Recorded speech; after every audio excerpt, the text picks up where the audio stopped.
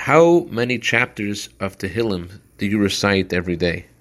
Do you know what happens when you recite a chapter of Psalms? Today is the birthday of Rebbetzin Chana. I'd like to share a story about Rebbetzin Chana in connection to saying Psalms. When she was living in Crown Heights, a little child would deliver groceries to her. And this child once asked her the following question. His name is Nachum Stillerman. He said, Rebbetzin, I read a funny story and I was wondering if it's true.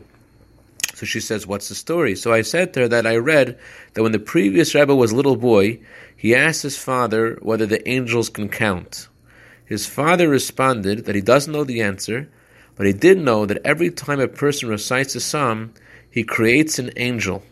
And that angel ignites a chandelier that burns in the heavens above and on the earth below. I told her this and I asked, is this true? So she answered him, not only is the story true, but this is what really happens. So the boy said, in that case, I'll recite a psalm. I won't say the whole thing, but I'll say one or two. I like to have a chandelier. So she smiled and said, in order to have a chandelier, you have to have a house. Do you know how to build a house? You have to have a foundation of Torah. When you do, you will build a house. And then you can start thinking about a chandelier.